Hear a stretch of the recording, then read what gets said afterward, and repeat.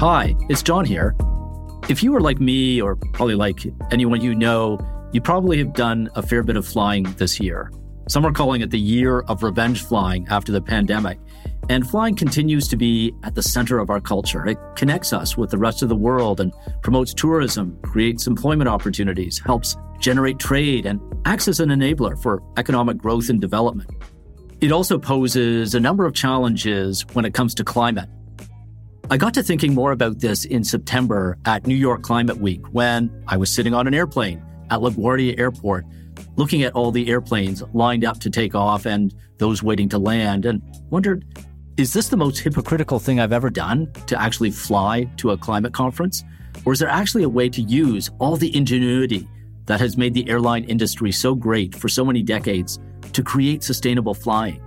There are currently more than 100,000 commercial flights a day, and that number will keep on growing as the global population grows and as people pretty much everywhere take up more flying.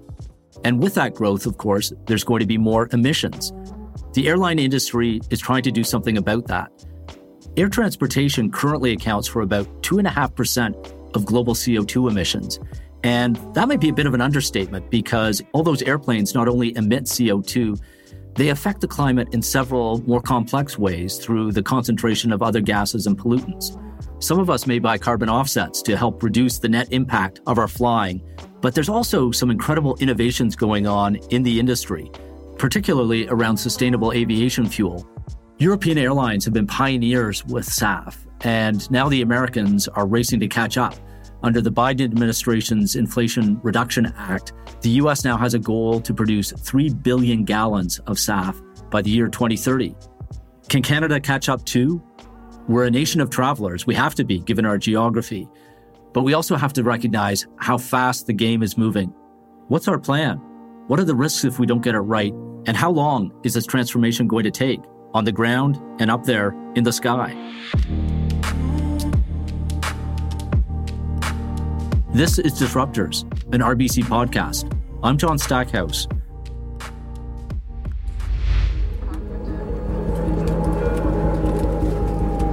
Sustainable aviation fuel is at the center of the airline industry's race to get to net zero. According to the World Economic Forum, SAF, as it's known, could cut emissions by up to 80% when compared to traditional jet fuels. Can it also play a bigger role in Canada's own plans to get to net zero? And how will it change travel for all of us? Today, we'll explore the incredible world of aviation and the strides Canada's making towards a more sustainable sky. We'll be joined by two experts. Our first guest is Angela Avery, Executive Vice President at WestJet. Angela is an experienced airline and energy executive. In addition to her work at WestJet, she's been appointed to the United Nations Compensation Commission and has served on several not-for-profit boards, including the Canadian Energy Law Foundation, the Calgary YMCA, Arts Commons, and the Calgary Zoo. Angela, welcome to Disruptors. Well, thanks, John, for having me. I'm so excited to talk about sustainable aviation fuel. I can be a bit of a geek that way. You've had a fascinating career. I'm wondering when you first got interested in what people call SAF. Well, I was interested in SAF when I joined WestJet. So I joined WestJet in February 2020, and I came actually from the energy sector. So it was an area where I was already keenly interested when I arrived at WestJet because I knew there were limited ways that we can really decarbonize in the aviation sector. And so for me, I was really excited to bring some of the knowledge I had from the energy sector to the airline when I joined. That's a great crossover. I wonder if you can define and explain for our listeners what exactly is sustainable aviation fuel. Yeah, sure. It's really a plug-and-play fuel that we can put directly into our aircraft fuel tanks today, but it's developed from different sources than Jet A1 fuel, which is the traditional fuel used in aircraft. And so sustainable aviation fuel just means that it's developed in a more sustainable way using more sustainable feedstock. I can geek out with you, John, in relation to what that means in terms of feedstock. But essentially what we're using for sustainable aviation fuel is right now a lot of waste products. So whether that's waste cooking oil or waste animal fat, or we can use waste forestry products and other things to essentially create what is almost the equivalent of regular Jet A1 fuel that would normally be produced through oil and gas activities. What's the environmental benefit? The environmental benefit's an interesting one because at the end of the day, the emissions are pretty similar in relation to the emissions that are the result of the flying. The real environmental benefit is, frankly, the feedstocks itself. And so by using biomass, we are essentially recycling. And so instead of introducing a new carbon product into the planet, we're recycling a carbon product that already exists. What we're finding right now is 70% less emissions through the use of sustainable aviation fuel than traditional Jet A1. And right now, and presumably for the foreseeable future, this is a blended fuel like I may have in my car. Is that correct? That's right. Boeing and some of the other technology leaders right now are testing flights that would have 100% sustainable aviation fuel on board. But right now, most regulators are suggesting that one ought not to go above a 50% blend. And so oftentimes what you're seeing is 1% and 2% blends because there just is not a lot of sustainable aviation fuel available. But even blending 1% or 2% makes a difference. And so that's the kind of blends that you're seeing. But the regulators cap us at 50%, but with the view that we know that some of our technology leaders in this space are going to get us to 100% at some point. And unlike electric vehicles, the plane doesn't change, the fuel tank doesn't have to change either. No, and that's the real benefit and game changer with sustainable aviation fuel. It truly is plug-and-play technology. We don't have to change any of the kit on the aircraft. The engine stays the same, the fuel tank stays the same, and importantly, all of the kit leading up to the actual aircraft does not have to change either. Neither do the pipelines that service those tanks need to change. And so from an environmental perspective, it's extremely benign in relation to a fuel switch. I'm guessing the fuel supply, though, and all the technology that goes into that is more complicated. Can you walk us through what has to change in the supply chain to make this work, especially at scale for the whole global fleet? There's two real challenges right now with sustainable aviation fuel. Otherwise, frankly, we'd be all filling up our tanks right now with it. But it's the ability to produce SAF at scale is one issue. And then one that is interrelated is, frankly, the cost of producing SAF. So right now, producing SAF is about 3 to 5 times more expensive than us putting Jet A1 fuel in our tank. And so it's difficult for the airlines to sign up for increasing their costs that way. The cost of our fuel would, in our case at WestJet, more than double the cost of an airline ticket in Canada. And so when you look at where SAF is being produced right now globally, it's being produced in jurisdictions that have extraordinary policy supports for the production of SAF, where the producers of SAF have had the capital confidence to be able to invest in what they often call in the refining complex, the pots and pans necessary to create this new biofuel. Oftentimes you'll see across North America, biodiesel is being produced from these refining complexes. Biojet could also be produced as long as additional kit were added to these refiners, but they need that capital to do so. Who's leading the way? Right now, it's some smaller producers in Europe are leading the way. We're seeing the U.S. now catch up, though, insofar as they've got now those new policy supports that they had even prior to the Inflation Reduction Act. But what we're seeing is a mix. We're seeing some startups, and we're also seeing some of the traditional energy companies stepping in a meaningful way. We know both are required for us to get to our very large aspirations of billions of liters of sustainable aviation fuel being produced on an annual basis. And right now, WestJet has a dedicated route, San Francisco to Calgary. What have you learned from that, and what will be required to take that to other routes? It was a great trial. So we did that earlier this year. And so we trialed this for a 3-month period. What we learned was a couple of things. Firstly, there isn't still a huge demand by our guests on board the aircraft to pay more for sustainable aviation fuel. So I think that we're really going to have to make the case with the policymakers and with our guests in relation to the importance of us continuing to decarbonize the industry.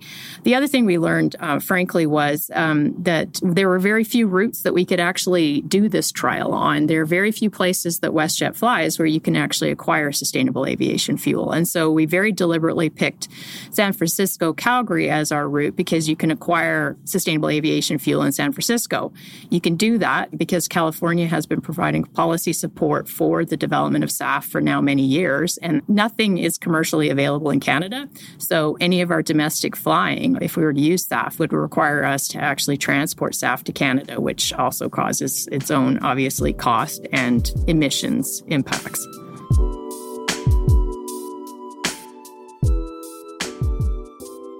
What are the risks to Canadian airports and Canadian travelers of us not keeping pace with the U.S. right now? It's limited supply. You mentioned San Francisco, but a number of the big airports like LaGuardia are moving in this direction, and presumably in a few years, there will be a network of hubs that have SAF across the U.S. Well, I think you'll see it's just increasingly difficult for Canadian airports to compete for business. And so to be left behind in relation to SAF as well, I think you could see that demand over time could erode in Canada. And so I think that's the real risk here. And one of the big risks I would argue too, John, is just that Canada has this incredible amount of feedstock in relation to SAF. We've got all the ingredients here in terms of also having a really great capacity when it comes to technological know-how. I mean, a lot of the green tech investments that are being made right now globally in decarbonizing the energy sector are happening here in Alberta and also across Canada. And so I would hate for us to leave that intellectual horsepower on the sidelines. Airports will be the beneficiaries of SAF, and they could be left behind. But I think that there's a whole Canada question here as well. You've mentioned the subsidies now available in the U.S. Is that all Canada needs to do, is keep pace with what the U.S. is offering? Or are there other challenges for Canada?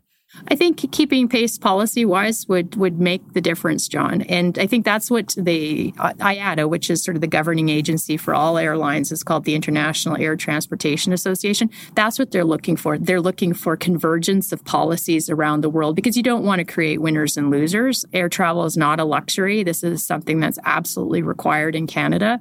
We have a gigantic country with limited infrastructure relative to our size. And so unlike Europe, I can't hop on a train to go up to Edmonton, but I can certainly fly to Edmonton. And in my estimation, Canada has to keep up when it comes to airline infrastructure. I'm interested in your experience with customers and our unwillingness, if I can put it that way, to pay a green premium, as some call it. When you think about marketing sustainable aviation fuel or sustainable flying generally, what do you think will be the right triggers for consumers, for travelers? I think it's going to be a really tough nut to crack, John. I don't think we can market our way into guests paying a premium necessarily for the use of sustainable aviation fuel. We'd like to provide that option because we will have some guests that wish to do that. We also already provide the opportunity for our guests to use carbon offsets, but we don't find a tremendous uptake. I don't think that's a Canada problem per se. When I talk to fuel providers globally, there are very few jurisdictions where the consumer will pay extra for the biofuel option. And so I think we have to find a solution to the problem of the commons that's a bit different than relying on the guests to uptake it themselves directly. And that comes back to the public policy point you're making. This is going to take a lot more, frankly, government involvement if we're going to see this switch move faster. Perhaps than it has been, assuming governments do move in that direction, or help the industry and all of us travelers move in that direction. How quickly do you think this will change? Well, I think it will change really quickly. In 2016, there were only 500 flights that actually used sustainable aviation fuel. And this year, they're expecting almost 500,000 flights. So we go to 500,000 flights from 500 flights in the course of just a few short years. And there is hyperbolic growth right now in the SAF side. Obviously, we're going to have to grow faster and we're going to have to decarbonize more swiftly. But from my perspective, we can be fast followers in this space now. We are not the ones necessarily in the lab having to invent SAF. We can be fast followers. I mentioned the EV transformation earlier, and that's going to take probably 20 plus years to play out, just given the vehicle life for most cars on the road. Do you think the airline industry will transform faster than that? Is this something that will change completely in the next decade, or will it also take several decades? I think that we have a better opportunity to decarbonize faster in aviation because of SAF. So if we were relying on EV technology like we are in the auto side, I would be less bullish because there's obvious challenges when you're adding weight to the aircraft, and there's very limited sort of flying that can be, we think in the short term, replaced with electric flying, right? We're very fortunate, I would argue, in the aviation front that we've got a technology that's right here available to us that can then quickly decarbonize by up to 70% on average now, the flying that we're undertaking. Meaning my carbon footprint as a traveler would be 70% less. Yes. What a fascinating conversation, Angela. I wonder, as we move towards close, if you can look into your crystal ball and tell us where you think aviation will be a decade out in terms of sustainability. I'm really excited about where we're going to be in a decade, John, because you're seeing new technology even when it comes to aircraft themselves. Aircraft are oftentimes 40% more aerodynamic now than they were 30 years ago. And so when you think about your own car, how fuel efficient it was 10 years ago versus what it is today, we're driving those technology improvements when it comes to our fleet. We're driving those technology improvements even on board the aircraft. You'll see we don't have TVs on board aircraft anymore, and most airlines don't, because that saves thousands of liters of fuel. The other thing on the sustainability front, John, that I'm most excited about is that we're going to see more people get the benefit of air travel. Only 20% of the world has actually been on board an aircraft. I'd like to see that number change. I would really like for us to democratize travel for the whole world. And so it's going to be an imperative for us to decarbonize at the same time we democratize, but to advance everybody's opportunities globally. I think you're going to see a lot more aircraft and you're going to see a lot more sustainable flying by that aircraft in the next 10 years. And I'm excited about that. What a great and exciting vision that is, to decarbonize while also democratizing travel. Angela, thank you for being on Disruptors. Thank you. I'm so glad you would have me. Angela Avery is Executive Vice President of the WestJet Group. In a moment, we'll hear from one of Canada's other leading voices when it comes to sustainability in the skies. So stay right there.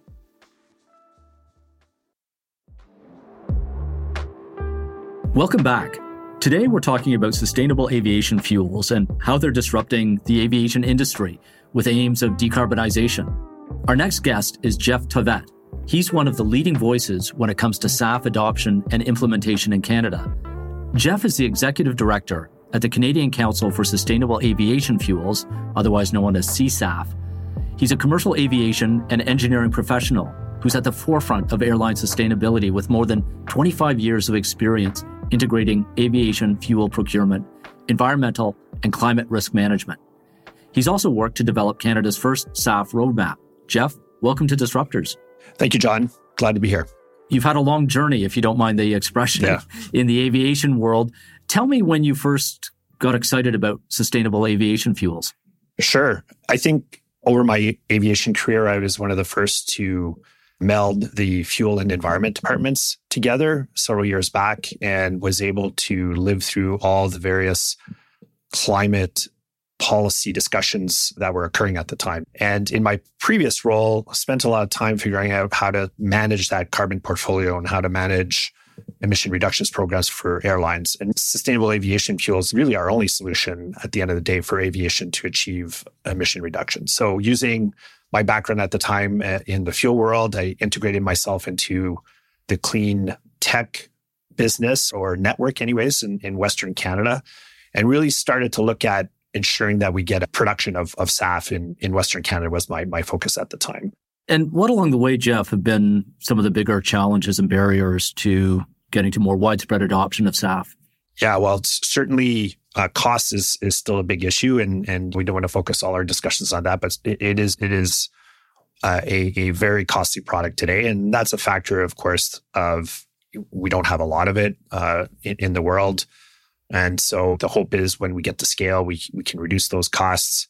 The other angle as well is really we're missing a policy environment in Canada, a national strategy that will help us put in place the regulatory certainty in order to make those investments. It's really bringing people together and figuring out which stakeholders have that magic value chain that can bring cost efficiencies and bring production online. And that's really why C-SAF, or Canadian Council for Sustainable Aviation Fuels, was formed, was really sort of fill that gap. I'm curious, Geoff, that we haven't been more assertive on the policy front. Canada has an ambitious national climate plan, that we have a well-regulated airline industry and a number of well-run airlines. One might have thought this is something we'd be at the forefront of. Our C-SAF strategy, and we really highlighted this in the roadmap that we released in June, we've developed a plan to produce 1 billion liters of SAF by 2030. The roadmap shows the pathway and the actions that we need to take in order to set in place those building blocks to ensure that we are able to secure those investments and move forward on investing. But again, it is costly. I mean, unfortunately, today, the cost is still of SAF is 3 to 5 times more regular jet fuel. So the trick is, how do the airlines work that in to their cost profile, and how do we ensure that Canadians can still travel affordably? And I think you have to context how aviation works, who they're competing against. And the US, unfortunately, today has a lot of policies in place that are impacting SAF production, SAF cost, and it really is causing sort of a competitive issue for Canadian aviation. What's the risk to Canada and to Canadian travelers as well as the airline industry if we don't get to that 1 billion liter goal that you've set? Well, with what the US has in place today, we're worried that a lot of the innovation and production of sustainable fuels will occur in the States. And so Canada just becomes essentially, we'll send sustainable feedstock down south, have the US make the product, and we buy it back at a higher premium because of the system that we're in. And then, of course, you see the opportunities in the US and Europe where the aviation industry is decarbonizing as well, and does Canada get left behind? And then we're not as competitive, if you will, in the future because we haven't had the opportunities to decarbonize in a cost-affordable way. What do you think government can and should do in the near term to up our game? Well, certainly we need some form of incentives to ensure that sustainable aviation fuel is produced affordably. The investment climate is not competitive because of the industrial policy that the US has put in place. We need all the different types of feedstocks. We need all the different types of technologies to convert those feedstocks into fuels. Some technologies are more ready than others in terms of commercialization. So when you look into the future, the renewable fuel that is actually growing in volume is SAF. And so that should provide a great business or future fit business opportunity for suppliers of SAF because we know it's growing. And this is what our tenet is in the roadmap is, in fact, is that this is a future economic opportunity for Canada. We can use our feedstock. We can essentially make it here. And then because it's growing in volume, we should be able to have in place a policy that sort of puts those building blocks in place to be able to scale to create that opportunity here in Canada in the future. You mentioned the need for incentives. I also wonder if there are technology developments on the horizon that maybe could reduce the cost of SAF. So we are seeing those come forward for sure. There's catalysts and all the chemistry that goes behind it is getting better. And so it is getting cheaper on that end of things. Our problem, of course, is that we're competing against renewable diesel and some of the other fuels. And then the ultimate goal for aviation is to get to these fuels called power to liquid fuels. And that's where we're using really a renewable source of hydrogen and a renewable source of carbon. And really, the process is going backwards from regular fuel. How you have your fuel, you burn it, it releases a whole bunch of energy and it turns into molecules in the air. We want to take those molecules from the air and go backwards and turn it into a fuel. And the cool thing about that is, we need to figure out hydrogen. We need to figure out how to get the carbon from atmosphere. But if we spend some time figuring out how to advance some of those medium-term technologies a little bit more quicker, it puts us in a good position to get more quickly onto power to liquids as well. You mentioned hydrogen. How far off are we from hydrogen being a significant component of this? So hydrogen is an interesting component of all fuels, but certainly SAF. So we need it today because we are going to need more of it to help us process some of these fuels into liquid fuels. There's just it's a missing component in some of these biomass type of feedstocks. So definitely we need a good source of renewable hydrogen in the mix to help us convert these fuels into SAF. From a power plant perspective, when you see some of the technology reports, I think they're figuring nearer the 2050s and beyond is where you're going to see maybe some opportunities for aviation on the long haul to use hydrogen as an actual fuel. So lots of time will need to be dedicated, lots of risk involved. So we need to figure out how to sort of put that into the market as well, which is why, again, SAF is that sort of go-to solution for aviation in the long term. It fulfills the emission reduction requirement. It's safe to use across the variety of age of aircraft that are flying today. There's a few missing elements, if you will. So we still need to blend it with regular jet fuel to make sure that it can function in the engines. And lots of work going on to ensure that we can use 100% SAF. So no more blending. So that's going to take a while, and we just need to produce more of it. Geoff, you've laid out a pretty rational roadmap. What do you think is the barrier to executing on that? I think the biggest missing piece is just how do we set up a regime that supports the production? How do we ensure that suppliers get the right signal to be able to make the investment, that airlines and their consumers can still be competitive at the end of the day and have an affordable product? How do we pull private investment into the fold to help develop some of this technology? And that's all going to have to come down to some form of federal strategy that the provinces can then build on top of with their industrial strategies, support some of the manufacturing afterwards. But without that clear signal on how we're going to do that, we're just always in a discussion mode in terms of how we invest, right? There's just not enough certainty going forward in order to pull that required investment to make the production of SAF happen. What a great call to action. Canadians have long been innovators and leaders in the aviation space. And Geoff, you've laid out an opportunity here for the country to take that into a new era of sustainable flying. Thank you for being on Disruptors. Oh, I appreciate it. Thank you, John. That was Geoff Tauvette, Executive Director of the Canadian Council for Sustainable Aviation Fuels. We all know the climate is changing, and of course the world is changing. Today we heard how the aviation industry is also changing. The big question I take away is, can Canada move fast enough to keep up? I liked Angela Avery's description of sustainable aviation fuel as a plug-and-play option. It's something airlines are already doing. It's something that the fuels industry is quite good at. It's also something Canada can be a global leader in. We're already a producer, as both Geoff and Angela explained, of biomass, the stuff that goes into fuel blends, and we're a world leader and innovator in the fuel space. So how do we put together the right mix of technology, of commercial ambition, of consumer awareness, and a public policy that will help transform in a positive way the climate impact of flying? There's a role for all of us to play, because on the climate journey, none of us can afford to be just passengers. Until next time, I'm John Stackhouse, and this is Disruptors, an RBC podcast. Talk to you soon. Disruptors, an RBC podcast, is created by the RBC Thought Leadership Group and does not constitute a recommendation for any organization, product, or service. For more Disruptors content, visit rbc.com/disruptors and leave us a 5-star rating if you like our show.